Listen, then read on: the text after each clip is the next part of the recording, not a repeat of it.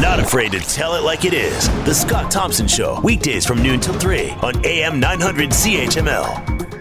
Fascinating study that has come out. A new report by the Brookfield Institute for Innovation in Education says more than 40% of the Canadian workforce is at high risk of being replaced by technology within the next couple of decades. To talk more about all of this, Craig Lamb is with us, author of the report with Brookfield Institute for Innovation and Entrepreneurship, and is with us now. Hello, Craig. How are you today? Great. How are you? Good. Thanks for taking the time to join us. Tell us what the Brookfield Institute for Innovation is. All right. So the Brookfield Institute for Innovation and Entrepreneurship is a policy-focused institute really dedicated to making Canada the best country in the world to be an entrepreneur and innovator. So we really believe that supporting the work of innovators and entrepreneurs across the country is integral to Canada's future productivity, economic prosperity, as well as our overall social well-being.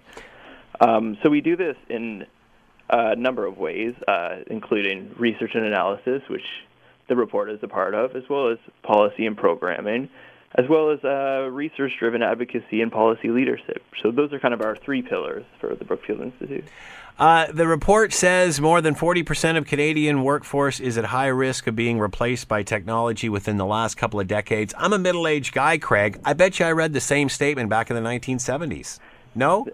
That is true. So we know that essentially technological changes and technological advances have been changing and altering the labor force for the last couple hundred years. I mean, start of the century, we were primarily an agricultural society. But interestingly enough, nowadays, we seem to be, from what we perceive as kind of at an inflection point, whereby you start to see new technologies like artificial intelligence, mobile robotics, machine learning, starting to enter realms of occupations that were once reserved for just humans. So these are the real cognitive-focused occupations, as opposed to, prior to this, the tasks that machines were typically suited for were basically just manual routine tasks. So it's a bit of a different time right now. So, in other words, in the old days, it was about them replacing what we were doing. Now it's about replacing what we're thinking. In a certain way. So, I mean, artificial intelligence does have the capability to begin entering a whole slew of realms that where we would never see machines entering before. So it is interesting. So how does this scenario, or what we're experiencing now, differ from the Industrial Revolution? I mean, again, now we're dealing with our artificial intelligence, but couldn't that seem as just as big a leap back then? As modern technology would have been then, as such as machinery or just even industry. That is a really good point, and I do think that this represents a whole new breed of technology that is able to perform the tasks of more jobs than ever before. Whether or not this is fundamentally different from the Industrial Revolution or the introduction of robotics into the manufacturing process, I can't necessarily really speak to, but I do think that this does represent a lot of these technologies represent a powerful new tool that can fundamentally alter our existing labor force. For me, it seems like a long time we felt that as we move further and further into a knowledge-based economy, we feel that we were somehow insulating ourselves from technological advancements. But it seems to me that technology can begin to start entering the realms that we thought it was never going to enter before. Will technology not create as many of these jobs that could be lost? So this is a really good point, and this is a point that we definitely explored throughout our report. So essentially in the past, that has been kind of what has happened in terms of looking at the labor market economics. So when the jobs that aren't necessarily substituted for technology are typically complemented by technology, and this can lead to a whole slew of productivity-enhancing effects, which can actually increase demand for labor. A good example of this, and one that is commonly used, is looking at the ATM. So with the introduction of the ATM, people thought that the bank tellers' jobs were potentially at risk of being automated. However, what actually happened is that it made it cheaper to operate bank branches so that this started to actually increase the demand for additional bank branches, which increased demand for bank tellers. And this is essentially an interesting thing that happened here, which... Wait a sec. Say that one more time, because I don't know if I grasped all of that. So use the bank teller example again? Okay. So essentially, the ATM made it cheaper to operate bank branches throughout and this is a study from the United States. Right. It made it cheaper to operate bank branches. So this essentially led the heads of banks to decide that they wanted to increase the number of branches. So then this actually made it so that the aggregate number of employees in the bank telling profession wasn't necessarily impacted by the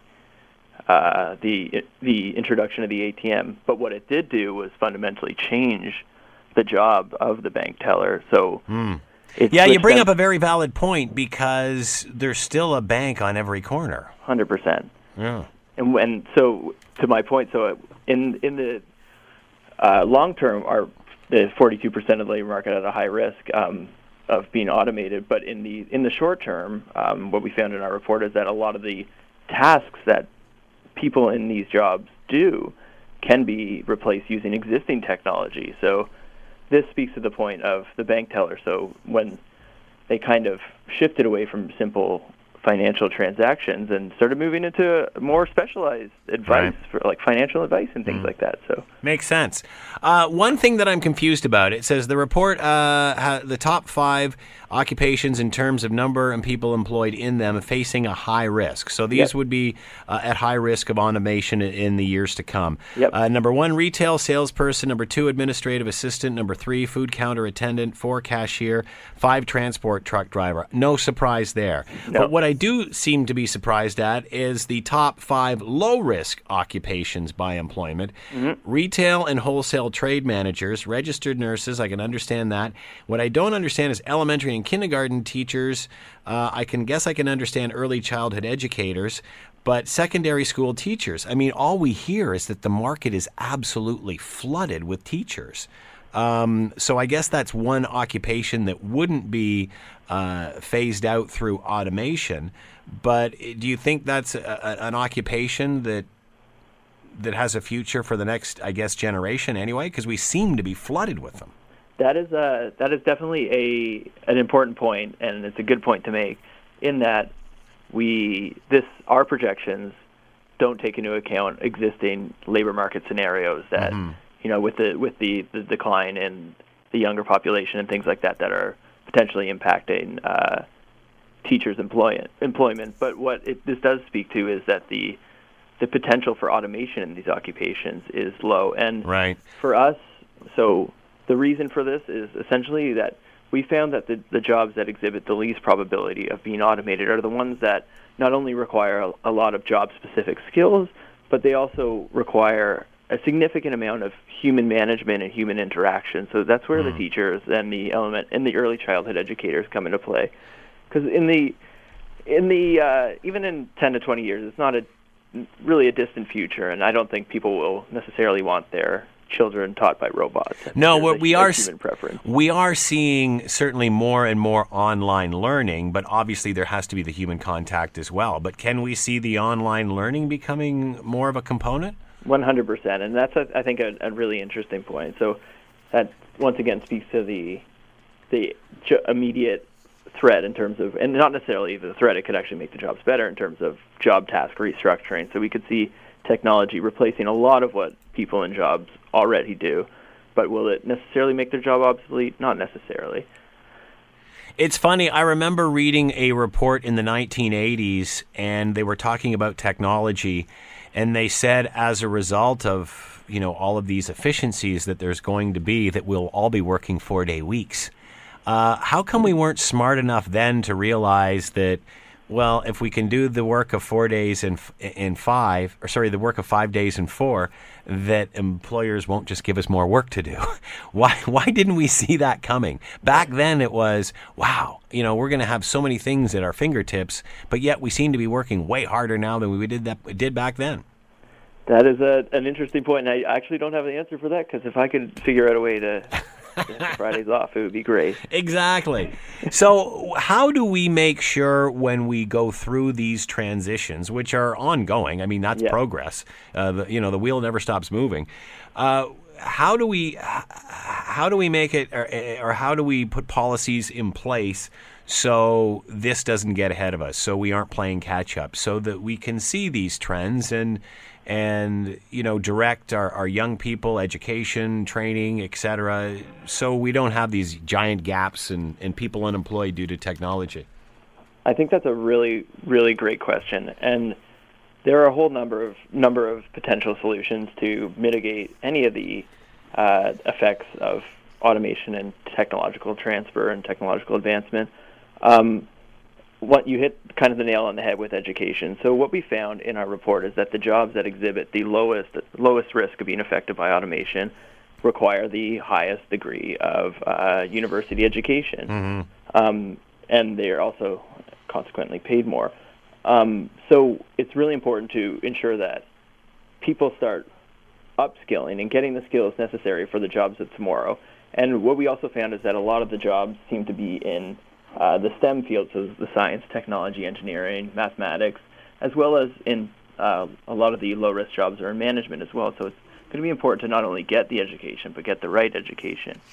At the same time, I believe policymakers can take a whole slew of concerted efforts to ensure that individuals that are already employed in high-risk occupations are provided the skills and training necessary to adjust to the trends that could potentially happen in the future, so that they can begin preparing for any of this disruption that could happen as a result of technology, and potentially even upskill and start operating some of these disruptive technologies, things like that. What will how will the labor market adjust? Because in the end, really what I think we're all getting out of this is that you can't stay stagnant. You have to continually keep learning and keep growing throughout your career. You just can't, like the days of our grandparents, go to one job and stay there 30 some odd years. I mean, I guess the answer in all of this is the labor force, or the worker, the employee, has to continually grow through the process.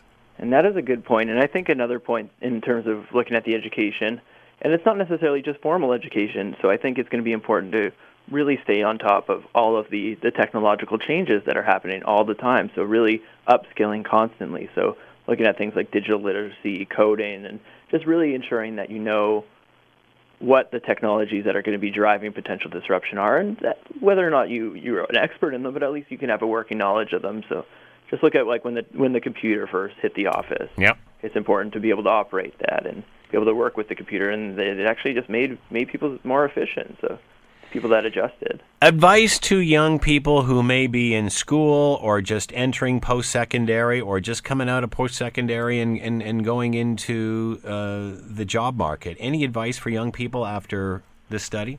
That's a really good question, and I think that was the benefit of this study, is to really start getting people to think about the future. And I think my advice would be, yes, get an education, but also start thinking about what the jobs of tomorrow are going to be, whether or not that be in the STEM fields, whether or not it be technology driven, or even in jobs that are low risk, such as nursing and things like that, and health professionals. So I think it's really going to be important to understand how the labor market is going to be shifting, and our study provides a useful tool to start thinking about that. And I think so when you're definitely get the education, but make sure it's the right education as well. This seemed to be a more gradual trend in the past, although we were talking about the Industrial Revolution and how that was very much a big change for those people at that time. Is this the most severe of this learning curve? It seems like we're almost going straight up.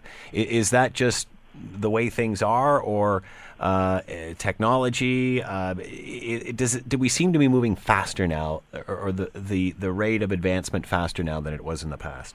It's hard to say, and that's one of the things with any forecasting exercise, is the only certainty is that you're not going to hit the nail on the head. Yeah. But what it does seem to me is that, just looking at trends in software development and pretty much all technological advancements does seem to be happening at a much quicker rate than in the past. So the fact that we can get all our news in an instant nowadays. So I think people are starting to have higher expectations on technology, and people are just able to develop things quicker. So I think it does seem to be a bit of an inflection point, and whether or not things are rapidly adopted. I know we're starting to develop technology at a much quicker rate, but whether or not they become rapidly adopted, that's going to be the next question. Website we can go to, Craig, to find out what more you guys are up to? Yeah, you can visit us at brookfieldinstitute.ca. You can check out all of the new and exciting things that the Institute's doing, and you can read the report there. Craig Lamb has been with us, author of the report with the Brookfield Institute for Innovation and Entrepreneurship, saying that more than 40% of the Canadian workforce is at high risk of being replaced by technology in the next couple of decades. Craig, fascinating stuff. Thanks very much for the time. Much appreciated. Thank you for having me.